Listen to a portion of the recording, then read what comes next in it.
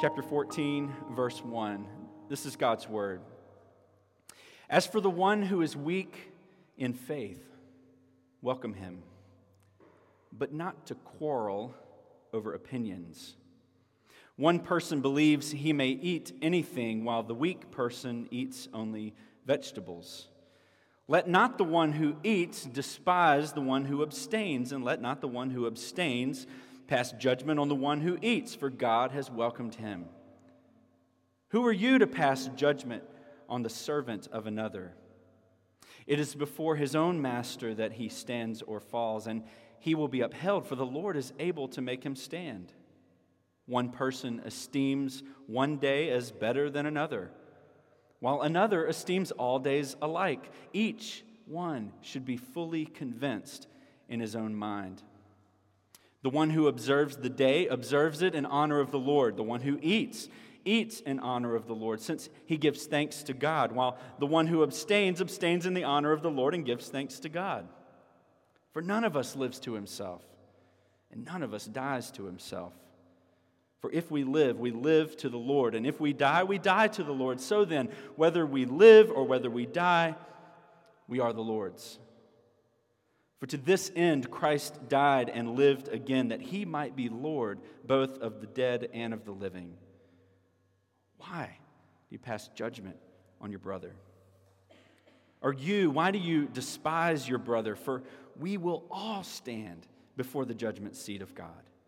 For as it is written, as I live, says the Lord, every knee shall bow to me, and every tongue shall confess to God. So then each of us will give an account of himself to God. Let's pray together as we open the Word. Lord, we thank you for the Scripture here. Lord, we thank you for the way that you have already, even in the reading of the Word, begun to communicate your will to us. And so, Lord, I pray now as we read and consider this Word, Lord, as you speak by your Spirit through the Word, that you would help me to make sense of it to the church. And Lord, that not only would we understand it, but that we would take it to heart. And that it would truly change, that it would truly bring change to our lives. Lord, you can do that only by the power of your might and your Holy Spirit within us. And it's in your name we pray. Amen.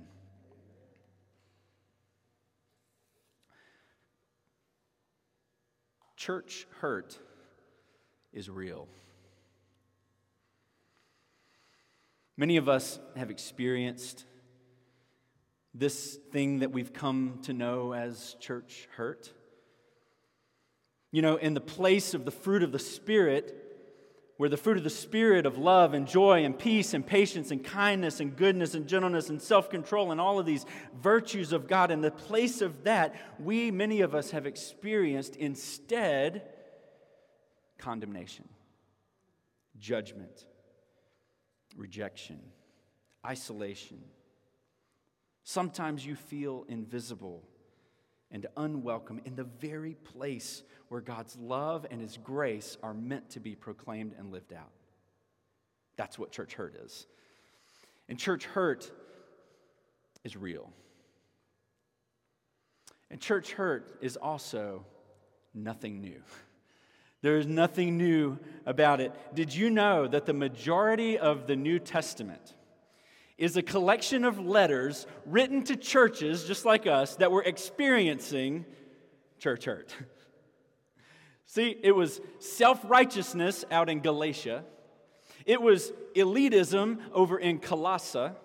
It was divisions down in Philippi. It was scandal in Corinth. And you know, there was this church in the book of Revelation that was addressed in the book of Revelation that were so jacked up that Jesus said he was ready to vomit. Like it was that bad. He was ready to vomit. And the church of Rome had its own issues. The church at Rome that Paul is addressing, that God is addressing, that we are considering had its own issues, it had its own problems. You see, Paul had gone to great lengths to explain the depth of the riches of God's grace and of the gospel hope that we have in Christ. He went to great lengths to explain it, to put it out there, to say this is the good news. But people were bickering over trivial matters. See, they knew the gospel, they knew the good news, but instead of focusing on that, what were they doing? Complaining, picking fights, discussing and arguing over opinions. You see, the church had become like the comment section. It was ugly. It was ugly. Don't read the comments. You will never regret not reading the comments, I promise you. And here I know I do it too. So if the church is hurt and hurting, then how does God respond to that? Well, in our scripture this morning and next week, God gives us some strategies, some ways that we can stop church hurt even before it starts. That we can stop it before it even starts. And so look with me at verse 1. Verse 1 gives us the strategy at the beginning here, and it says this: "As for the one who is weak in faith, welcome him, but not to quarrel over opinions."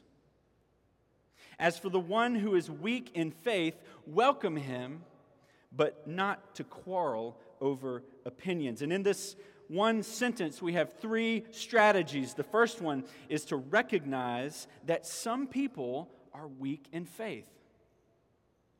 Recognize that some people in the church are weak in faith. We're going to talk about what that means, okay? But some people are weak in faith. Recognize that. Number two, welcome those with whom you disagree.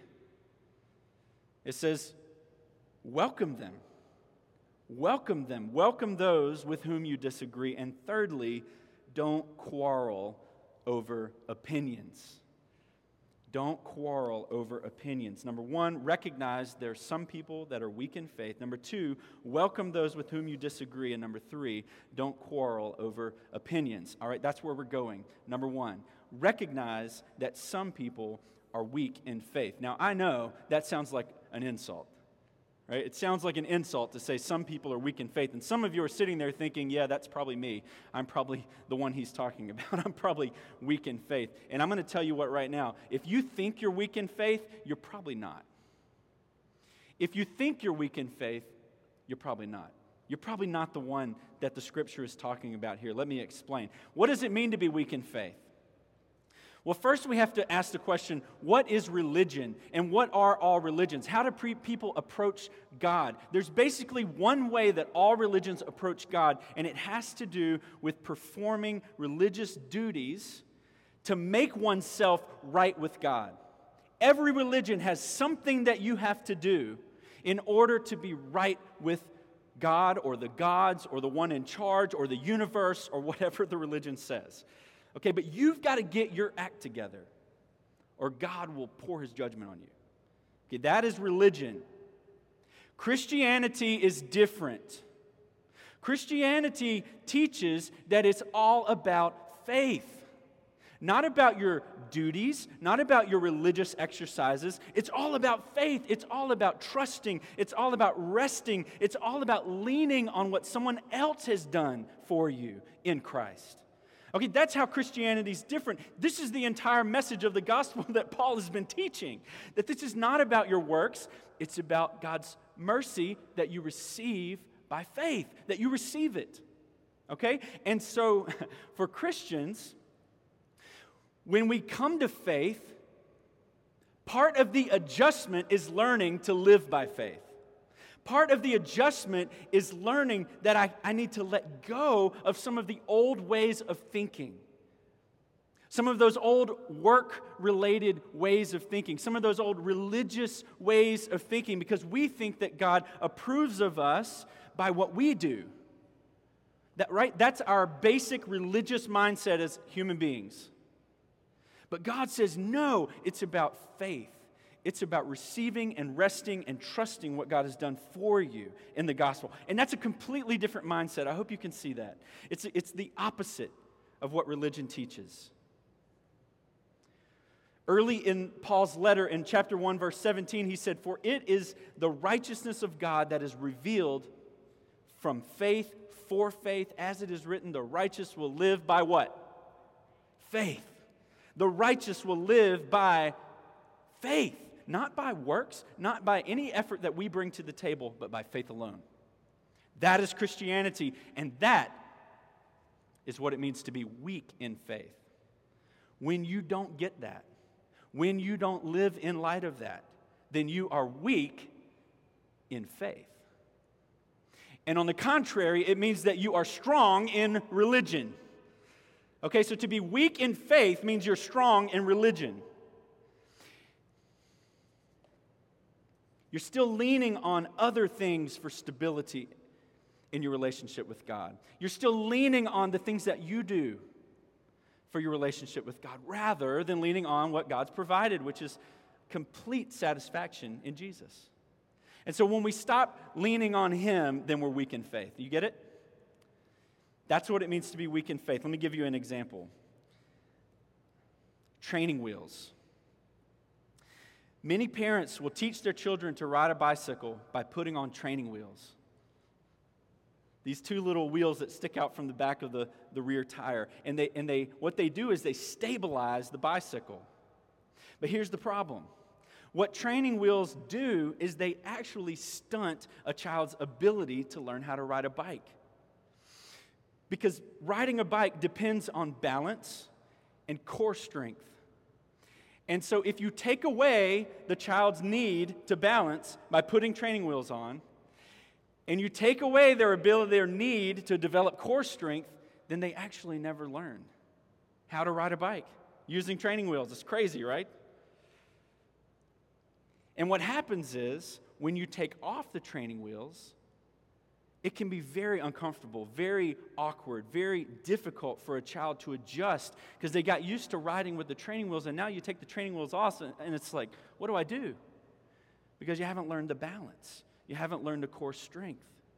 It can be downright scary to take the training wheels off. Everything about riding a bike feels different when you take the training wheels off. That is how it was for some of the Christians in Rome. Some of the Christians in Rome, especially those who grew up in the Jewish faith, especially those who had grown up with the training wheels of the Old Testament law. The training wheels of the Old Testament law, when that law was removed, they didn't know what to do.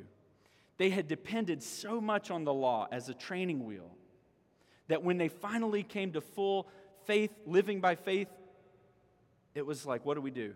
It's confusing, and that's why they were weak in faith. Just like a kid would be kind of weak riding a bike, going from training wheels to no training wheels. Get it? In the Old Testament, God had given His people Israel law.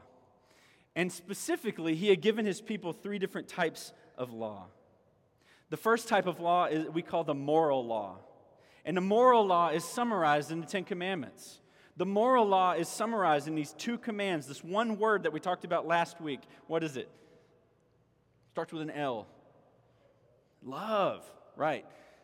That's the moral law. Love the Lord your God with all your heart. Love your neighbor as yourself. That's Old Testament law. Okay, that's Old Testament law from the very beginning. Love the Lord your God. Love your neighbor as yourself.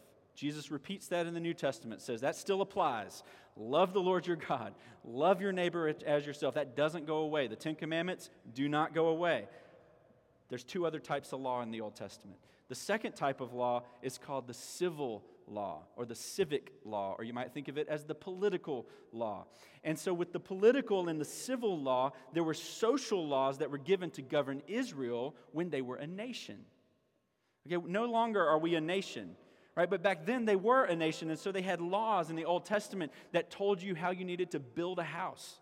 There were laws that told you many different things about law and order and how the government was supposed to work in those days. Capital punishment. It was all part of the civic law in the Old Testament. There was also a third type of law called the ceremonial law. And the ceremonial laws all had to do with their worship. It all had to do with going to the temple, where there was a physical edifice that people would go to and gather, and where they had all of these laws about cleanliness, that you had to be clean to go into the presence of God at the temple. There's laws about not eating certain types of food or drinking certain types of drink or doing certain types of activities that would make you unclean.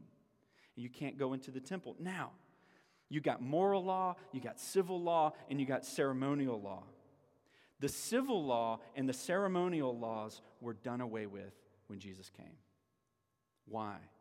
Because Jesus fulfilled the civil laws by becoming our king. And Jesus fulfilled the ceremonial laws by becoming our great high priest. And so we no longer go to a temple, right? We are the temple now.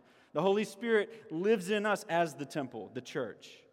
We no longer have one government that is the only way. We no longer live under a theocracy. We live under many different types of governments in the world. Jesus is our true king. Because the church is no longer identified with one nation, the worship of ethnic Israel. The training wheels have been removed. The training wheels have been removed. So this highlights the problems that were taking place in Rome. The problem was that Gentile believers who didn't grow up with the Old Testament, who didn't grow up with the temple, who didn't grow up with the civil laws, the Gentiles, the ones who were coming to faith from all nations, when they came to faith, they never had the training wheels. They never had the ceremonial law and the civil law. They only had the moral law. They only had the law of Christ, the law of love. And so this difference created tensions in the church.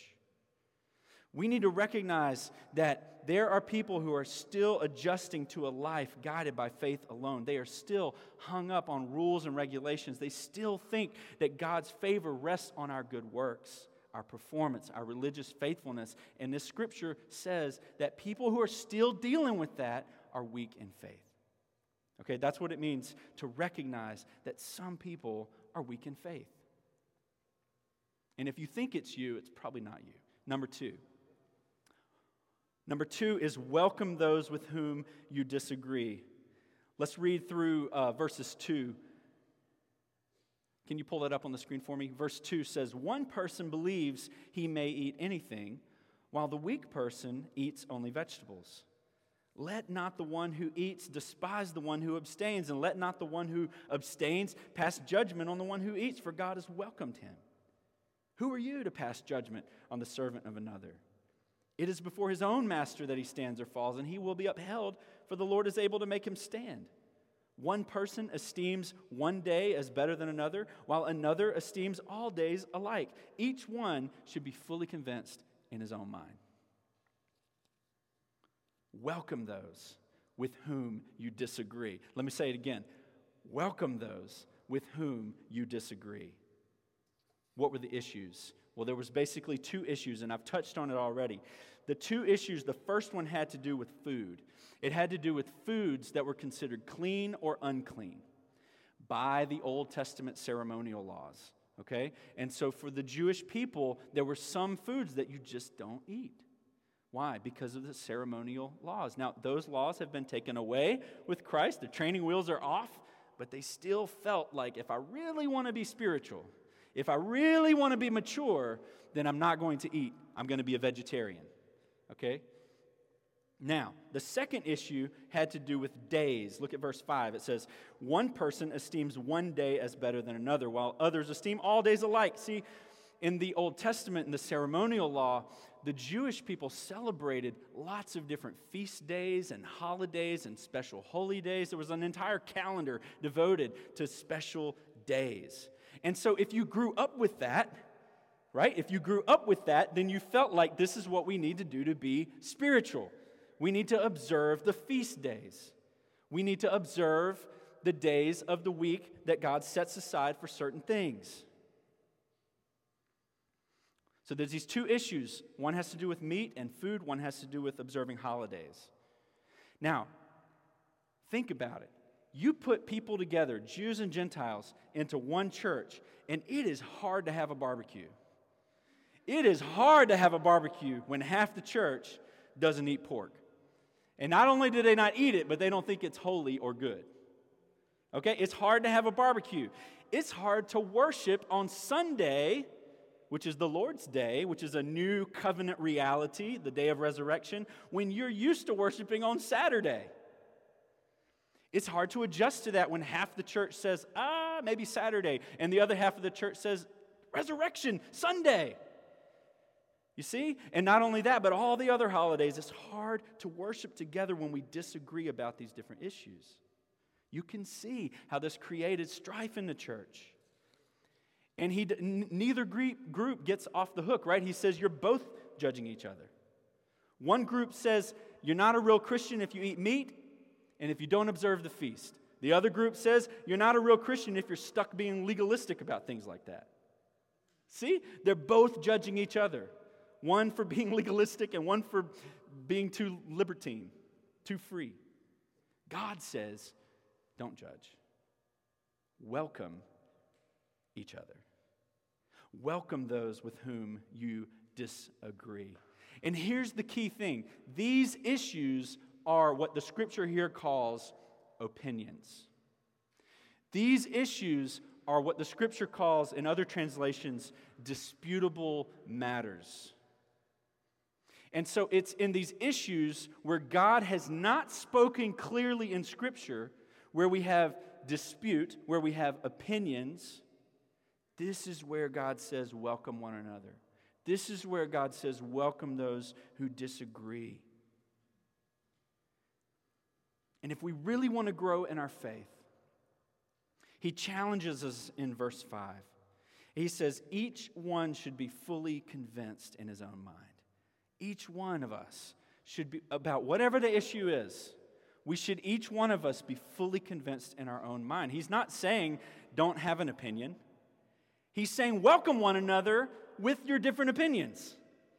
He's not saying you all have to have the same opinion, right? That's important. He's saying welcome one another, love one another with your different opinions. If you find yourself in disagreement about some issue in the church, some issue that you feel strongly about, don't just rely on your gut feeling. Don't just rely on the way you grew up. But God is commanding us here to be fully convinced in our own minds. And what that means is that we need to spend time searching God's Word. We need to spend time praying about this. We need to spend time seeking the wisdom of others so that we can be convinced in our own minds about these issues that are opinions, that are disputable matters. God has given us so much freedom, brothers and sisters, on so many issues that we get so bogged down in the details of life. But God has really given us freedom because some of these issues are just not explicit in Scripture. They're just not explicit. And so God has given us something wonderful. God has given us liberty of conscience. Liberty of conscience, write that down. God has given us freedom to decide, to be fully convinced in our own mind. But we are not free to shut each other out over those things. We are free to disagree about opinions, but we are not free to cancel each other over opinions, over disputable matters. You see, in the areas of life where we're free to have an opinion, we should focus our effort and our energy on welcoming one another. Where we know there are differences, we should focus on the things that unite us, the things that we truly agree on, that are clear in the Scripture, that are the core elements, the main things. What do the Moravians say? In essentials, unity. In non-essentials, liberty. In all things, charity. I love that. That's what God is calling us to here. Let me give you an example. I had a classmate in high school. We were in choir together. I had at least one classmate, maybe two or three classmates. And we would get into discussions, especially if we had a sub. you know how it is. We're talking, we're not doing what we're supposed to. We're discussing life and whatever. And sure enough, religion would come up. And so we're talking in class, and I had this one classmate who told me, and I remember this to this day, she told me that I am not truly a Christian unless I'm willing to be dunked in water and unless I speak in tongues. She told me straight up, you're not really a Christian if you're not dunked underwater and if you don't speak in tongues. And honestly, I remember feeling rejected by that. I remember feeling inferior by that. I remember really questioning, is this right? Am I missing something?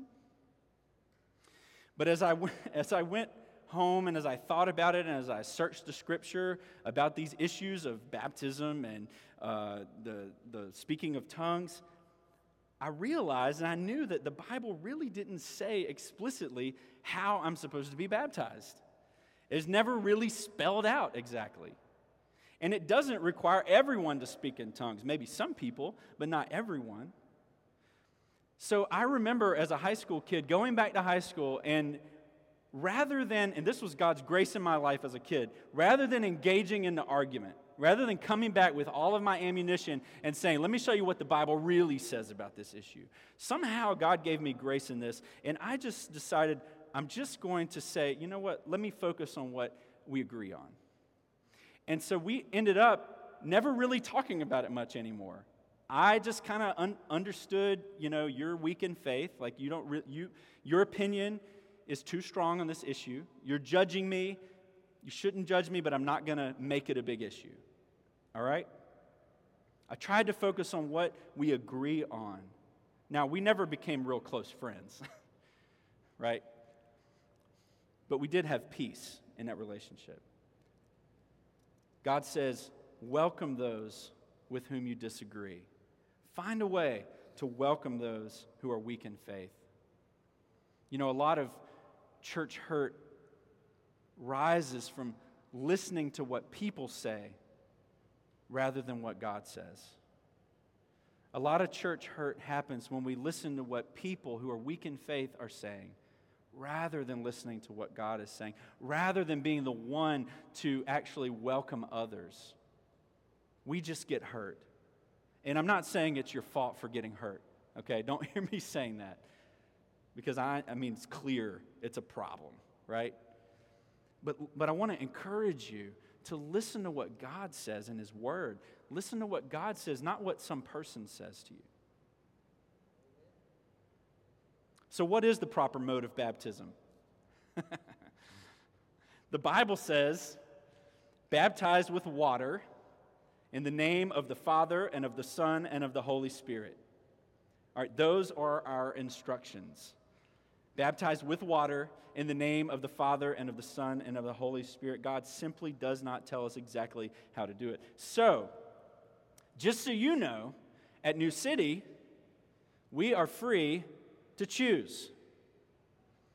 Sprinkling displays a rich image of the sacrificial system of the blood being sprinkled on the altar. What a beautiful image, right? Of cleansing. Immersion displays this rich imagery of death, burial, and resurrection. And pouring displays this beautiful, rich image of the pouring out of the Holy Spirit and the cleansing blood of Christ. Okay, so sprinkling, immersion, full immersion, and pouring. They all three have a different way of expressing the single truth that our sins are washed away by the blood of Christ. Right? And so, because the Scripture doesn't explicitly say which one we should do, we're free. Now, in my own personal study, and as the pastor of the church, I have to choose, okay? And so I've chosen, because I'm fully convinced, that pouring is the right image. That's what I see in the Scripture, the clearest, pouring. Okay, but if a new believer comes to me and wants to join our church, and they are fully convinced that immersion is the right way, all right? They are fully convinced. I'm going to say, let's look at some Scripture. I'm going to try to show them the way that I think is the right way. But at the end of the day, I'm not going to force that on them. And so we will put on our swimming trunks, we will grab some snake repellent, and we will go down to the Edisto River. All right? Right? Why? Because we should welcome those we disagree with. We should welcome those we disagree with. Why? Because God has welcomed us. Because God has welcomed you. That's what our scripture says. He has welcomed you, and so you ought to welcome those you disagree with. This is how we prevent church hurt. Number one, we recognize that some people are weak in faith. Number two, we welcome those with whom we disagree. And number three, we don't quarrel over opinions. Let's read verse 6. The one who observes the day observes it in honor of the Lord. The one who eats in honor of the Lord, since he gives thanks to God. While the one who abstains in honor of the Lord and gives thanks to God. For none of us lives to himself, and none of us dies to himself.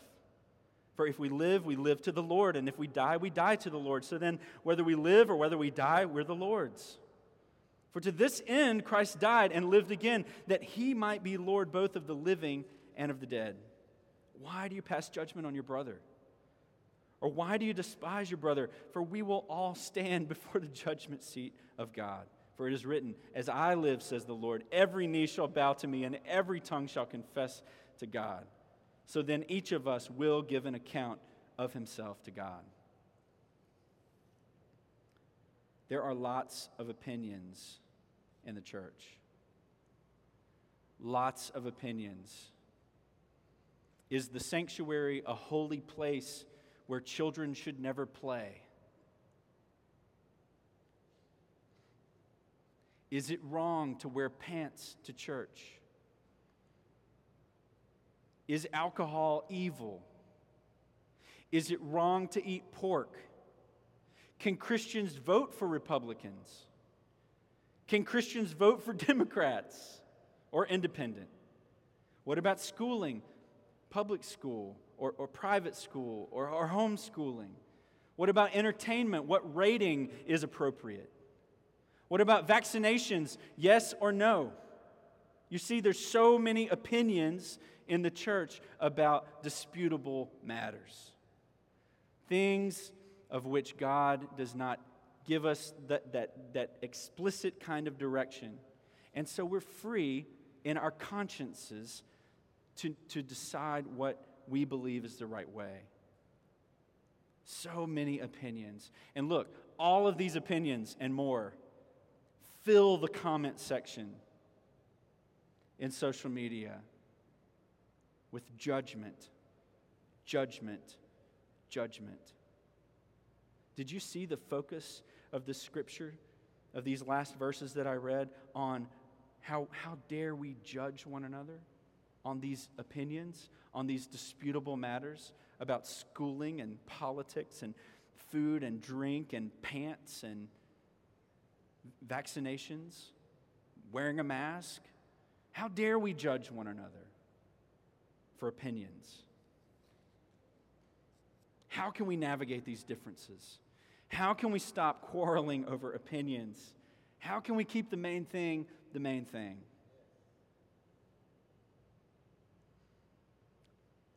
Two takeaways, two applications for you. The first one is this from verse 6. The one who observes the day observes it in honor of the Lord. The one who eats in honor of the Lord, since he gives thanks to God, while the one who abstains in the honor of the Lord and gives thanks to God. So, what's the key? Doing it in honor of the Lord. Right? The key is to seek to honor the Lord. Whatever your opinion, whatever you're doing, if you're going to vote one way, seek to honor the Lord. If you're going to wear pants, seek to honor the Lord. If you're going to watch a movie, seek to honor the Lord. Seek to honor the Lord in all of your choices. That's the first tip. That's the first key, right? Can I do this and honor the Lord? Can I do this and give thanks to the Lord? Can I do this if Jesus were here with me? Right? Let your conscience be your guide in those matters that are disputable. Don't seek to please people or fit in with cultural norms. Seek to please the Lord. That's the first tip. The first tip is seek to honor the Lord. And if the answer is no, then you need to obey God. You need to obey your conscience. That's what the Scripture tells us. If the answer is no, I can't do this with a thankful heart. If the answer is no, I can't do this if Jesus were sitting here with me, then follow God's leading in that disputable matter. That's the first thing. Seek to honor the Lord. And the second takeaway is this: focus on the good news. Verse 9 says, "For to this end Christ died and lived again. And to this end Christ died and lived again, that he might be both Lord of the dead and of the living." You see, brothers and sisters, this is why Jesus came. This is why he lived. This is why he died. This is why he rose again. Jesus didn't come to save us so we could spend all of our time arguing on social media about our opinions or in the church. He saved us so that we could be worshipers. He saved us so that we could live our lives devoted to him in the things that are clear and the things that are unclear, to love one another, to welcome one another. And I think it grieves God's heart to read our social media. I think it grieves God's heart to read our hearts sometimes and the ways that we judge one another. Jesus is the only judge. He is the only Lord of the conscience. He is. Not you, not me. It's him. And he says here, each of us will give an account to God himself. That every knee will bow and every tongue will confess. And do you know what every knee will bow and every tongue will confess in that day? That Jesus Christ is Lord. And what that means is that today, brothers and sisters, because of the good news, you can actually bow to him today. That means that because of the good news, it's not about you getting your act together. It's not about being religious. It's not about putting on a good show for God or for your parents or for anyone else. It's about coming to him by faith, by being strong in faith. In order to be strong in faith, you have to be weak in works. In order to be strong in faith, in order to know that you need to lean on him, it means that God may make you weak in some way. It means that there might be disagreements that you have to deal with.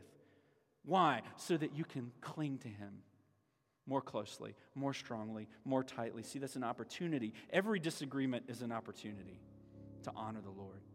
Every disagreement is an opportunity to focus on the good news of Jesus, that he is Lord, and that you can live in light of that. So what do we do to prevent church hurt? We recognize that some people are weak in faith.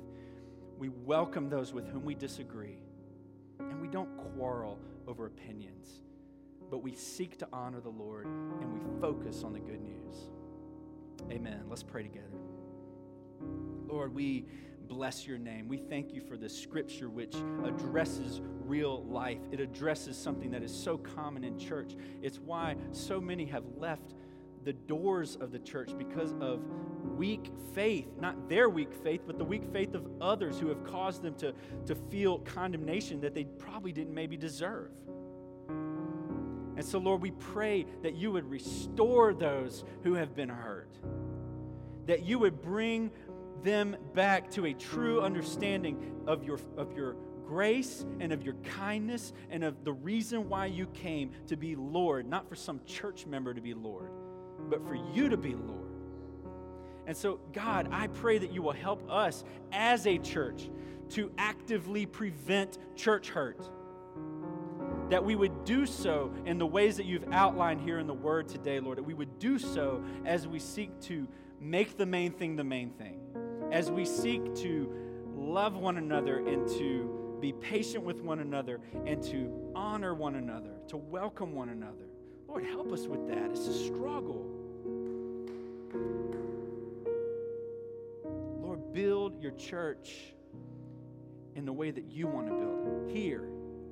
Lord, help us, even as we reach out in in the weeks to come as we reach out over at the Knuckles neighborhood this week, Lord, I pray that people would get a little glimmer of love and life and welcoming spirit that truly reflects your heart of grace. Lord, build your kingdom. Build your church. We pray for that in the strong name and the mighty name of Jesus. Amen.